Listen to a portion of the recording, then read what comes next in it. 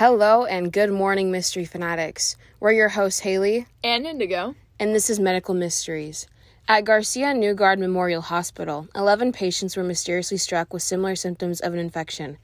Now, before we dive deeper into this quandary... Ooh, nice word. I just wanted to say welcome back, Indigo. I hope you had a good vacation. I did, thanks for asking.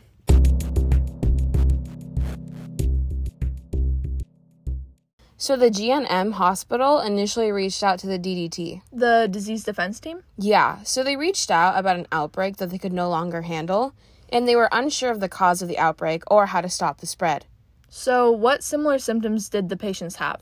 All 11 patients suffered from either respiratory, urinary, or skin infection symptoms, and some were even experiencing multiple symptoms at one time. Oh, wow. What did the DDT do about it? Actually, after further analyzation of the patient's history, they realized that most of the patients had been in either the ER, ORs, or oncology rooms. And, on top of that, every single patient that had shown signs of infection had been given IV saline solution during their stay. So the IV saline was the cause of the outbreak? Surprisingly, no. Following their analyzation of the patient history, they took a closer look at the supply information.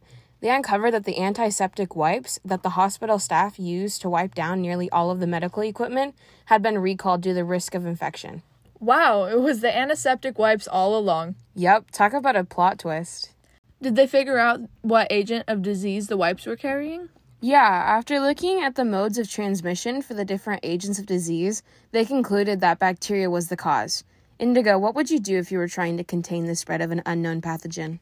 For our viewers out there who aren't familiar with that term, a pathogen is a virus, bacteria, or some other microorganism that can cause disease. So if I was trying to contain an unknown pathogen, I would start off by isolating everyone showing signs of infection, because if you don't know the infectious agent, then you don't know its mode of transmission. Then, after isolating them, I would make it a priority to find the specific agent of disease, because with that knowledge, you can come up with effective ways to stop the spread. I would also make sure all surfaces were being thoroughly disinfected, because many infections are spread through indirect transmission, like touching an object that has come into contact with the pathogen. And I would have to protect the staff members with masks and gloves, because if they get infected, not only could they spread it to other patients, but they could be the pathogen's ticket out of the hospital and to the public. Solid reasoning. So what about preventing future outbreaks? Well, washing your hands thoroughly and often is always a good rule of thumb, and it really does help, but the best way, in my personal opinion, is to just get vaccinated. It's probably your body's best defense against infections like this. Yeah, I totally agree. Well, thank you guys for listening to Medical Mysteries Podcast. See you next week.